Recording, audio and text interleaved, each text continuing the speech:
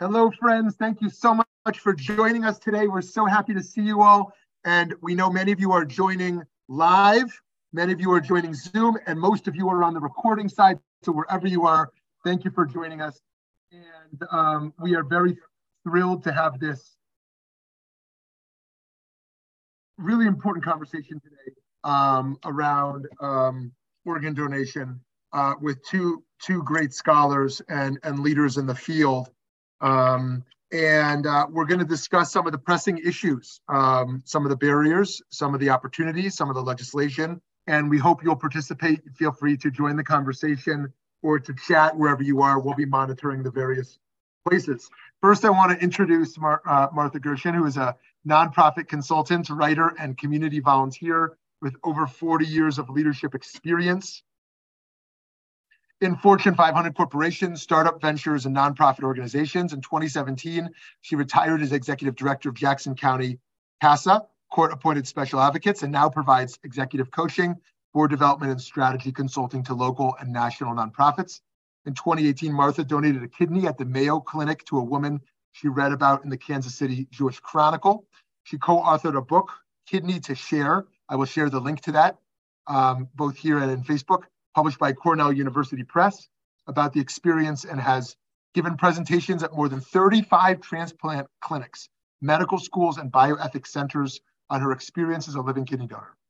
Martha was named special advisor to the Kidney Transplant Collaborative and serves on the regional board of the National Kidney Foundation. She is a patient engagement living donor fellow at Houston Methodist Hospital and blogs regularly on their Explore Transplant website. Martha holds an MBA from the Harvard Business School, where she studied marketing, service operations, and customer experience. She also earned a graduate diploma in economics from the University of Stirling, Scotland, where she was a Rotary International Fellow. Martha lives in Fairway, Kansas, with her husband, Don Goldman, who is executive director and CEO of Jewish Family Services of Greater Kansas City. Before I forget, I'm going to now post into the Zoom chat, and Eddie's going to post in the Facebook chat an article that Martha wrote in the Kansas City Star, and also here one in Stat News. These are both very important, and recommend reading. And in a moment, I'll post her book as well. I now also want to introduce David Farber, who is a lawyer and lobbyist in the FDA and life sciences practice of King & Spalding, a global law firm, resident in the Washington, D.C. office.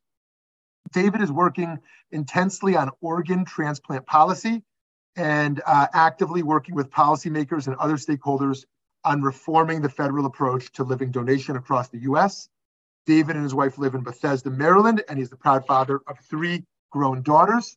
And I am now going to share the website of Kidney Transplant Collaborative, so you can check that out as well. So thank you both so much for being here. Thank you. Great. So first, David, I was hoping you could, lay out the landscape a little bit. Tell us a little bit about what's happening in kidney transplant in America.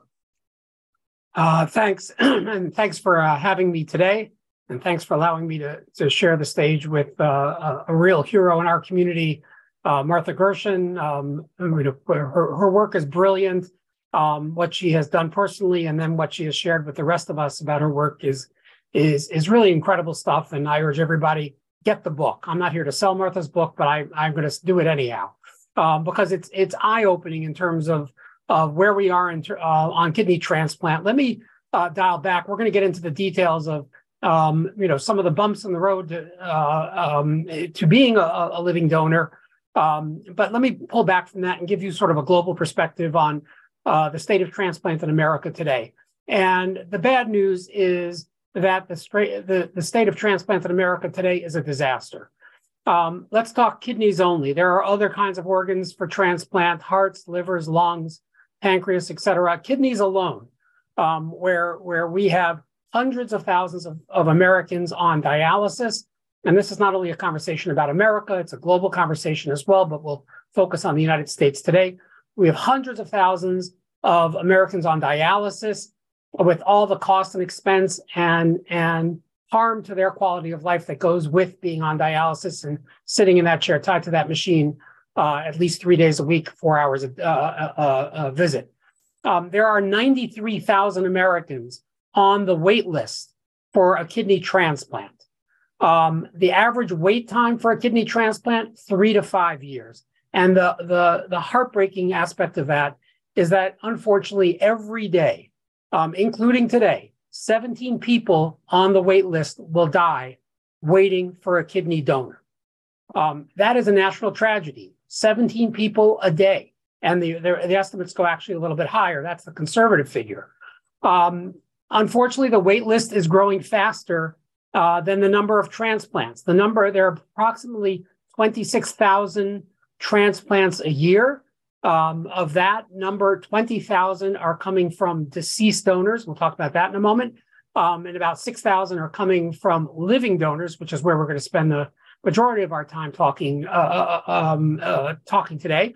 But the number of people being added to the wait list is happening at a much faster rate than the number of transplants and people coming off the wait list. So we are losing ground year after year after year. And this is not new. This has been the case for the last 20 years, and I could even go back further.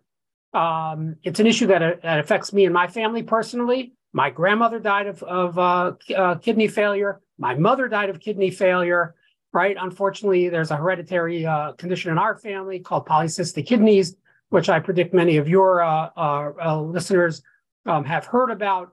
And there are thousands of people, hundreds of thousands of people in America affected by this today. So I've given you the statistics about the transplant rates. Let me just give you one framing statistic that I think will help guide the rest of the conversation. Looking back over the last 20 years, and there's great data on this, it's widely published in multiple data sites. It's easy to Google this data and to find it. But we track every year how many transplants have occurred and whether the source of that transplant is a deceased donor. In other words, someone who unfortunately passed away, think a motorcycle accident, actually overdose in some instances, which is terrible to think about. But about 1% of people who die in America each year are eligible to have their organs, including their kidneys, recovered and then transplanted. Deceased donation in 2002 was at a rate of 8,500. And over the last 20 years, the last data we have is 2022, we're now up to 20,500 donors. So 250% increase. And that's great. And more needs to be done. We can talk about all the problems and in deceased donation, the different players in that space, and the tragedy of rejected organs, where an organ's recovered, but then it's never transplanted, lost organs, and sadly, it happens all the time. There's an allegation that the system loses organs more frequently than airlines lose baggage. And that's a whole other conversation. We're not going to get into that today.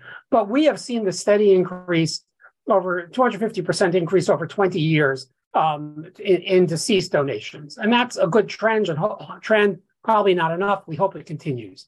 The other source of donations, and this is where what we do want to dive into today, is living donors, people like Martha and others on this call, right?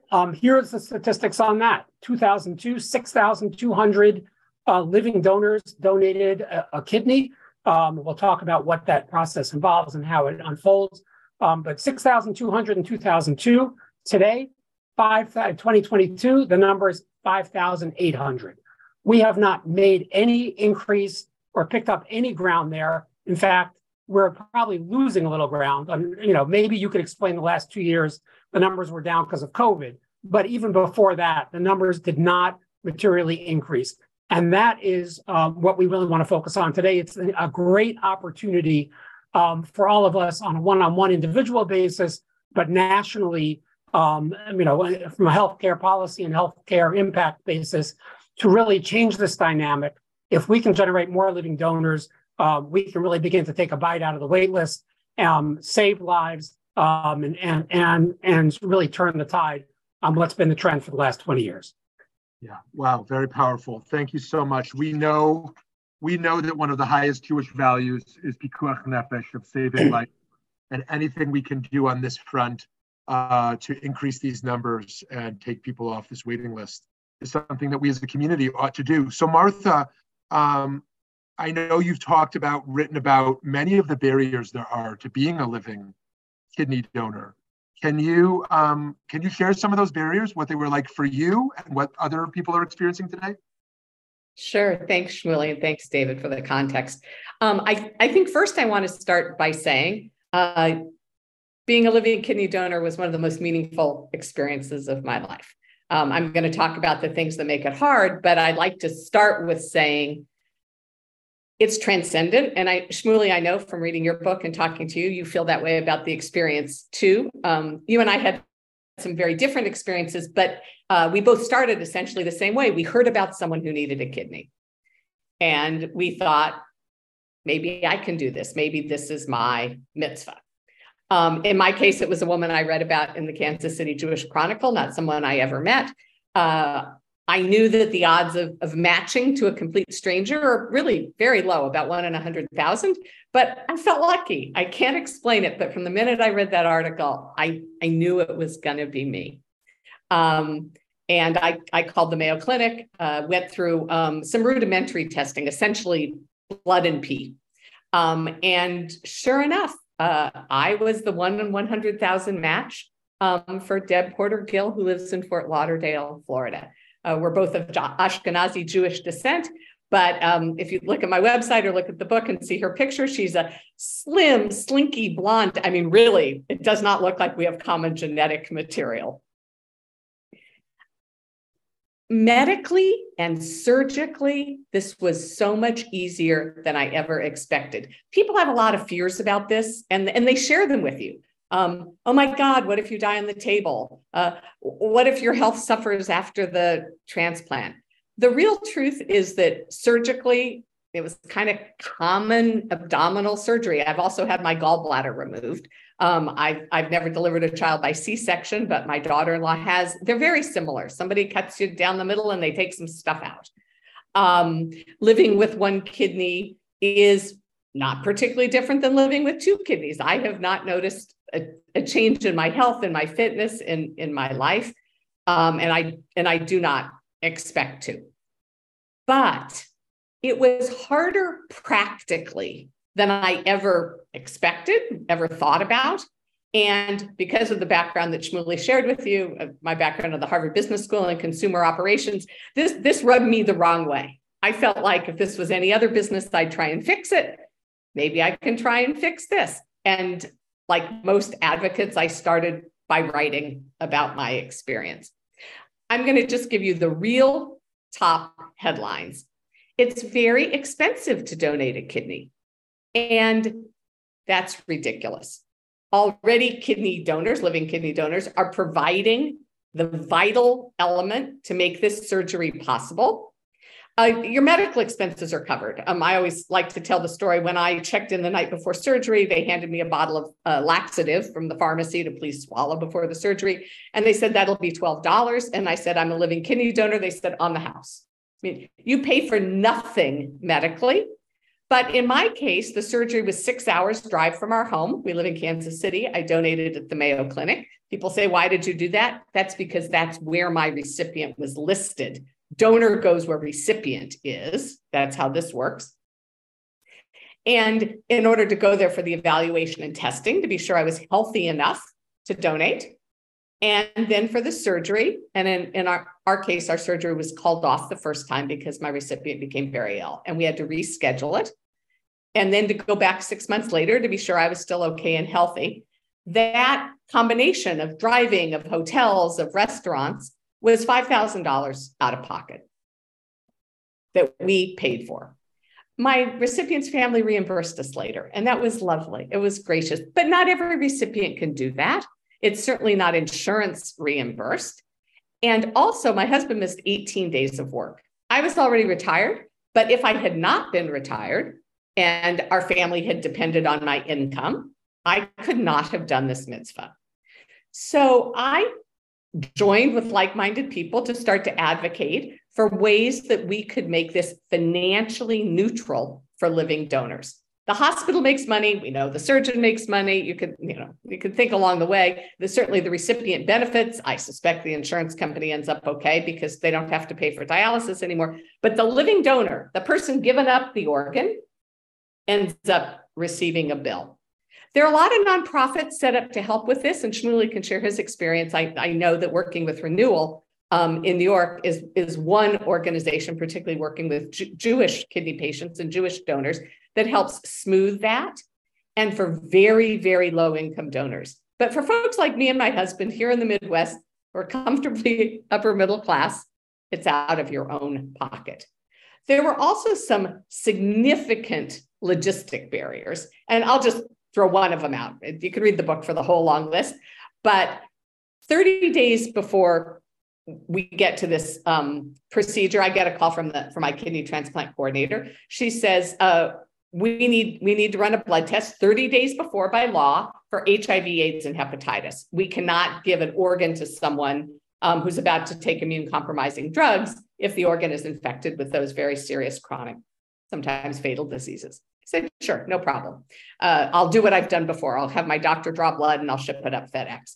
No. For some reason, I don't know why, this blood has to be shipped on dry ice. I don't know about you all, but I am not a shipping and receiving expert. And it turns out that buying dry ice for shipping purposes and finding a shipper who will handle dry ice, it's a fairly dangerous substance, actually. It can blow the plane up if you don't package it right. It took me days to figure this out. And as I thought so many times, I'm educated, I read English as a first language, I have a car, I have gas in the car, and I'm retired, so my time is my own. But if I were a 30-year-old single mother of two trying to save the life of my sister, and I did not have those resources, and God forbid I did not read English as a first language, I could never have gotten that dry ice thing done. Why there isn't some system where you just go have your blood drawn and they've already worked it out with the carrier, why Mayo didn't ask for this earlier. There's sort of nothing in the system to make it easy for the person who's donating. So I wrote a book to complain, to kvetch about the problems. I became an advocate to try and change some of those things. Part of that practice was hooking up with David Farber and the Kidney Transplant Collaborative, which I think has some smart solutions. But always, as I close my part, I want to say none of this means that you shouldn't become a living kidney donor. All of this is worth it. What volunteer project, what mitzvah doesn't have its own obstacles? I would just like to reduce the obstacles, especially for people without resources, so that more people can feel this extraordinary, transcendent feeling of literally saving another person's life. Beautiful, Martha. So powerful. Thank you so much for that. It resonates so much for me and things I've heard and experienced. David, let's go a little bit to what's happening right now on the legislative front and anything that folks here might be able to learn more about and potentially advocate for. Yeah, thank you so much. And again, thanks to both of you for what you've done. It can't be said enough, as Martha points out in the book, you are donors, right? You are philanthropists. We only wish the hospitals would treat you as if you gave them a $100,000 gift, which you did because you gave the Medicare program a $100,000 gift. Actually, it was a $136,000 gift. But we don't recognize donors for what they have done and how they've done it. So in answer to your question, and picking up on Martha's experience and the experience of dozens and dozens of others that we have talked to, we have put together legislation called the Living Kidney Donor Support Act. It is being discussed in front of the Congress right now that would take on exactly the problems that Martha identified. The legislation really takes on or has three primary goals. The first is education. Today, there is nothing in the federal infrastructure around transplant that looks at or tries to address the living donor. or donors writ large, but particularly the living donor. The history of federal policy and legislation and regulation around transplant goes back 40, almost 50 years at this point, with the National Organ Transplant Act, NOTA, which there's a long history there. The field, in some respects, is heavily overregulated. And I thank one of my teachers in this space, Colonel Dr. Tom Peters, who was a transplant surgeon, now transplant surgeon emeritus down in Florida, and he has taught me, in some respects, transplant hospitals are wildly overregulated, unlike any other hospital in America. And that's a historical legacy. Martha, in her book, points out many of the other crazy historical legacies that we still live with today in transplant. But the missing piece is anything having to do with living donors. There's no national educational effort to educate living donors, to allay the fear of living donors, to just share with the American population what the opportunity of living donation is. We need to change that. Today's national policy, it is billboards and Facebook pages. And I'm not joking, right? There are billboards put up all over America with pictures of people saying, I need a kidney transplant. Can you donate a kidney to me? There was one put up in Times Square a few years ago, got a lot of press. 12,000 people called Weill Cornell in response to one billboard in Times Square. That is not the way that kidney transplant policy in this country ought to work. And it's not the way we should be identifying potential donors, much less working with potential donors to actually get them through the program. Because out of 12,000 people who called, and it's a wonderful thing that 5 donated, or maybe it was a little more than 5, but that's a wildly inefficient process, and it's not a smart way of going about this. First, we need a national education program. Second, to address the logistics, we need patient navigators or donor navigators sitting at the side of the donor. About 30 years ago, in the early days of the National Bone Marrow Program, I was privileged enough to be a donor, one of the first anonymous donors in DC.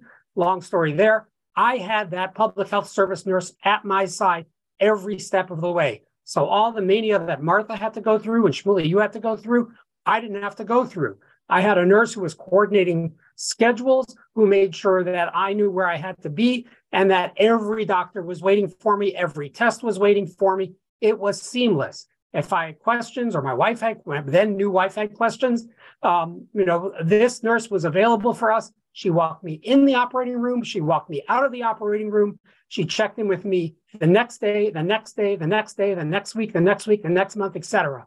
Every living donor deserves that kind of care, attention, and support. And if we had that, we would remove many of the barriers that Martha identifies in her book and that living donors, experience all the time. Again, these barriers shouldn't be a showstopper, but we can make this process much easier for living donors. So the education process, the donor navigator process, someone to work with donors and work with the transplant hospitals to make this seamless and as easy as humanly possible. And third, the piece that Martha identified, cost reimbursement. Now, there is a program today called the National Living Donor Assistance Center. You can Google it, NALDAC and LDAC, that does provide limited cost reimbursement to specific types of people. There is a means test, unfortunately.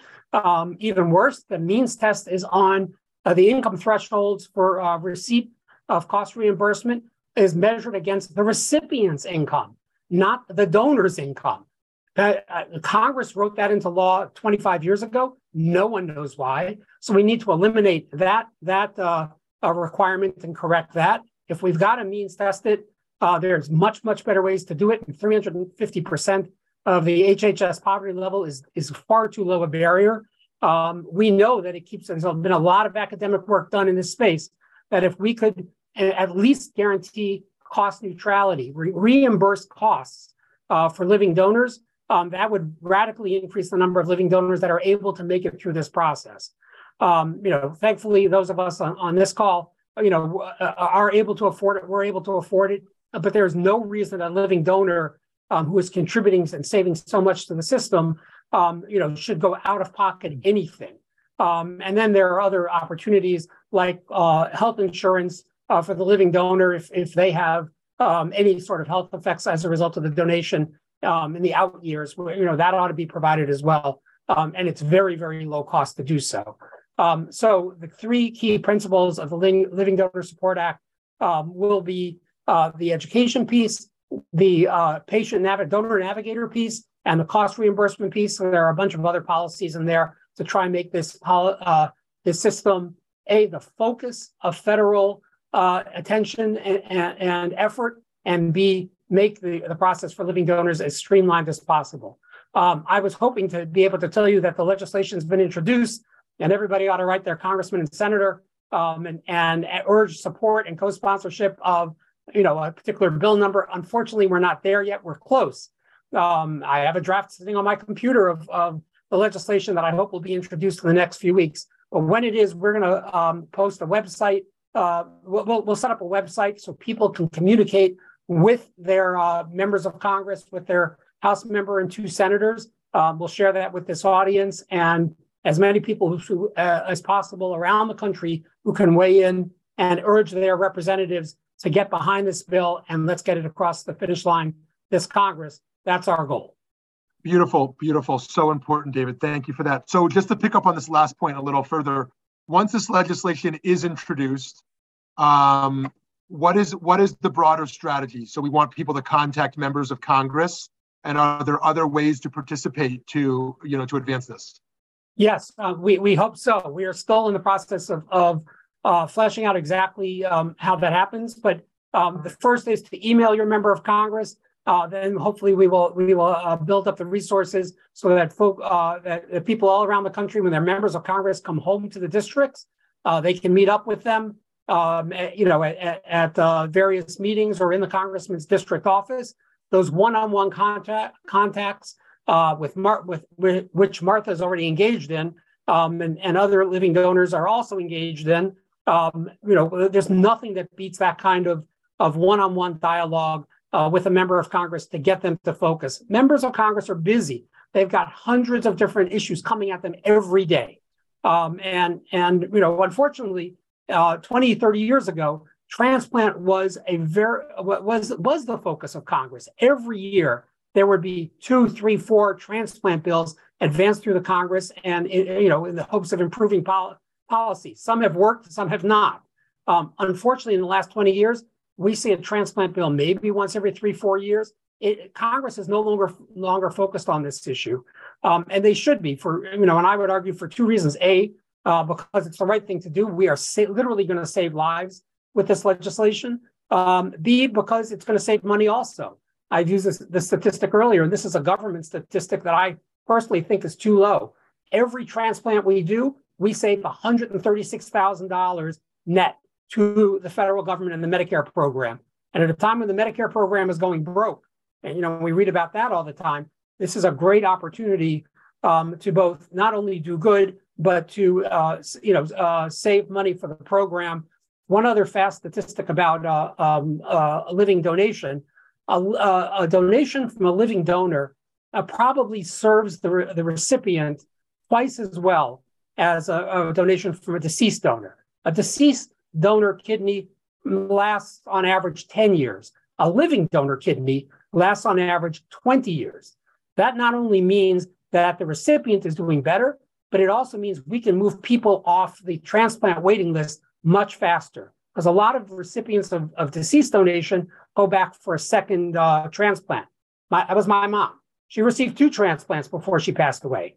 So we can not only have much better health outcomes for the recipients through living donation, but accelerate and shrink that waiting list much, much faster, which only makes the cost savings all the greater if you're looking at the fiscal side of it from the Medicare program perspective. So let me stop there. Yeah, so friends, we should all in our own districts organize people connected to this issue so that we have a team ready to meet with our members of Congress in every district around the country. And if you need any support in thinking about how to organize that, reach out to Aesthetic. We're happy to partner with you to think about how to approach such a meeting. Now, David, unfortunately, it's not going to hit the headlines of every major newspaper when the legislation is introduced.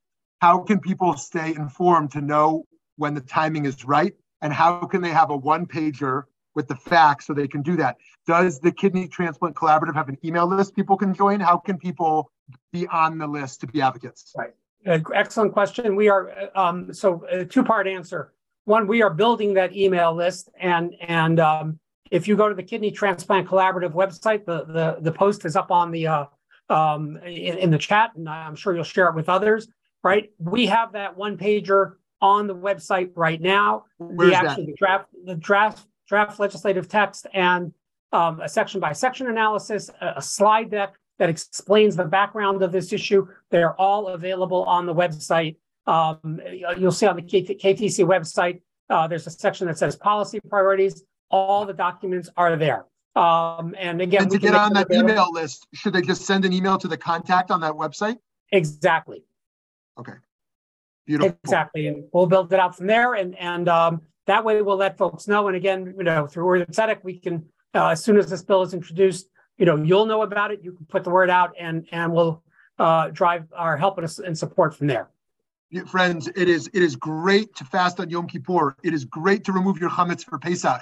But to be a Jew means you advocate for living kidney donation. We join this. This is like the essence of what it means to be a Yid. So Martha, you've raised this issue about how donors have been promised to be at the top of the waiting list.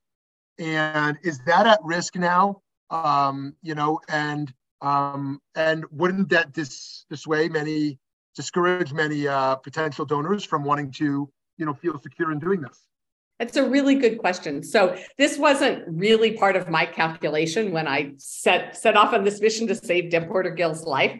But as I went through the process, one of the things they keep telling you at the transplant clinic is if you ever need a transplant yourself, big asterisk, highly unlikely, because kidney donors are so well screened. Shmuley, you and I are the healthiest people in the world. We probably have the best kidneys in the world. They're going to go for 100 years. But God forbid, you go play professional football and you damage your remaining kidney. There's a promise that living kidney donors get priority points, which will take them very high to the top of the transplant list. There was a big kerfluffle the last couple of months that in reorganizing the way they allocate donors, UNOS was failing to explicitly confirm that process. And I have to say, this is a real tribute to advocacy. Living kidney donors, we yap, and people really piled on. I wrote, Shmuley, I know you wrote to comment on the UNOS website. David worked on the weekend, right after Shabbat ended. I could see that Sunday morning you were all over it to be sure that the Kidney Transplant Collaborative weighed in. Many other groups of donors and of kidney physicians weighed in. And in fact, so put pressure on UNOS that they have now come out and publicly said, we will prioritize living kidney donors. And in fact, they said something I didn't know, which is that previously that promise of prioritization was not given to liver donors and lung donors, people who give a part of one of those vital organs. And they would now extend that priority to people who have given other organs as well. It's a much smaller group. Mostly the world needs kidneys and the world gives kidneys, but these other things exist as well. So it's a really good example of how advocacy works. Within 5 days, UNOS was publicly stating, we're on this. So it was very gratifying. I've never been part of a grassroots movement that works so quickly. Wonderful. We have a question here from Eddie Chavez Calderon. Yes, thank you so much, Rabbi. And I think this might be more for David. David, Arila Tzedek prides itself in standing up for the undocumented community. But I've noticed that in several states, there's actually been barriers for the undocumented community to receive organs. I'm looking here at an article from Brown University that talks about how there is multiple barriers for undocumented communities to be organ donors, but not to be able to receive organ donations. I'm wondering if you have any conversations that you've heard in your advocacy and policy that have addressed these issues, because I also know that that in New York there's the same problem that's happening. And it's kind of discouraging, a lot of communities are affected by this. It looks like the state attorney for New York was asked this and did not give a clear answer. So I'm wondering if you have any insight on that. Yeah, no, it's an excellent question and obviously a complicated question. So I'll give you a little bit of good news and leave you hanging on the rest of the news. Right, you have to have insurance coverage to participate in this process, right? And that immediately excludes a lot of undocumented aliens, and we know that. And there is not an easy solution to that, but you don't get on it's part of a larger problem of who's even able to get on the wait list to be eligible for a transplant as a recipient. If you don't have coverage, you're not getting on that wait list. They won't even put you on the wait list, much less dealing with the undocumented issue. There's a second, and this is the good news piece, there's a second aspect of this, which is there are a number of people in the United States who have a family member outside the United States who wants to get in to be able to be the donor. And our legislation does, I believe it's still in the legislation. Our legislation does touch upon that and urges and would require the Secretary of HHS to get together with the Secretary of DHS, Homeland Security, which runs the visa program, to ease the ability of potential donors outside the United States to quickly get that visa so that they can come in and be donors. So we are aware of the issue, focused on the issue, have come up with a partial solution so far. It'll help and it'll really matter. But you've touched upon a much bigger concern that we don't really have the entire answer for just yet. Thank you, David. Great question, Eddie. So Martha and David, we want to give you both just a chance to offer any concluding comments before we sign off. Martha? David, I knew you were going to throw that ball to me. I think I'd like to conclude where I start, which is that this is a difficult process. It is even more difficult for people lacking resources. Eddie, you highlighted a particular group, but there are many other groups that fall in that category as well. When I complain as a very privileged, upper middle class, highly literate, well-educated white woman. That's the top of the heap where this all starts. It only gets harder from there. And we already know that Black people in this country are 3 times more likely to have chronic kidney disease. Brown people are 2 times more likely to have chronic kidney disease. So the very people who are most impacted by this are more likely to have friends and relatives burdened with the opportunity to help. Nonetheless, as hard as this was, and as frustrating as it was, and as much work needs to be done, as David pointed to the numbers, every single person who steps up to be a living kidney donor can save a life. And the honor of that and the extraordinary pleasure of that is such a gift that I always want to say to people, in the end, it's worth the trouble. Beautiful. Thank you, Martha. David? Yeah, and I'll just second that. We're trying to solve for some of the problems, but none of the problems here are insurmountable, at least for many of the listeners on this call. Even if it's a question of cost reimbursement, now DAC is there. There are ways to get through it. If not, there are groups like Renewal, which Martha referred to earlier. Shmuley, you're well aware of them as well. And they're able to help people through this process and make it as seamless as possible.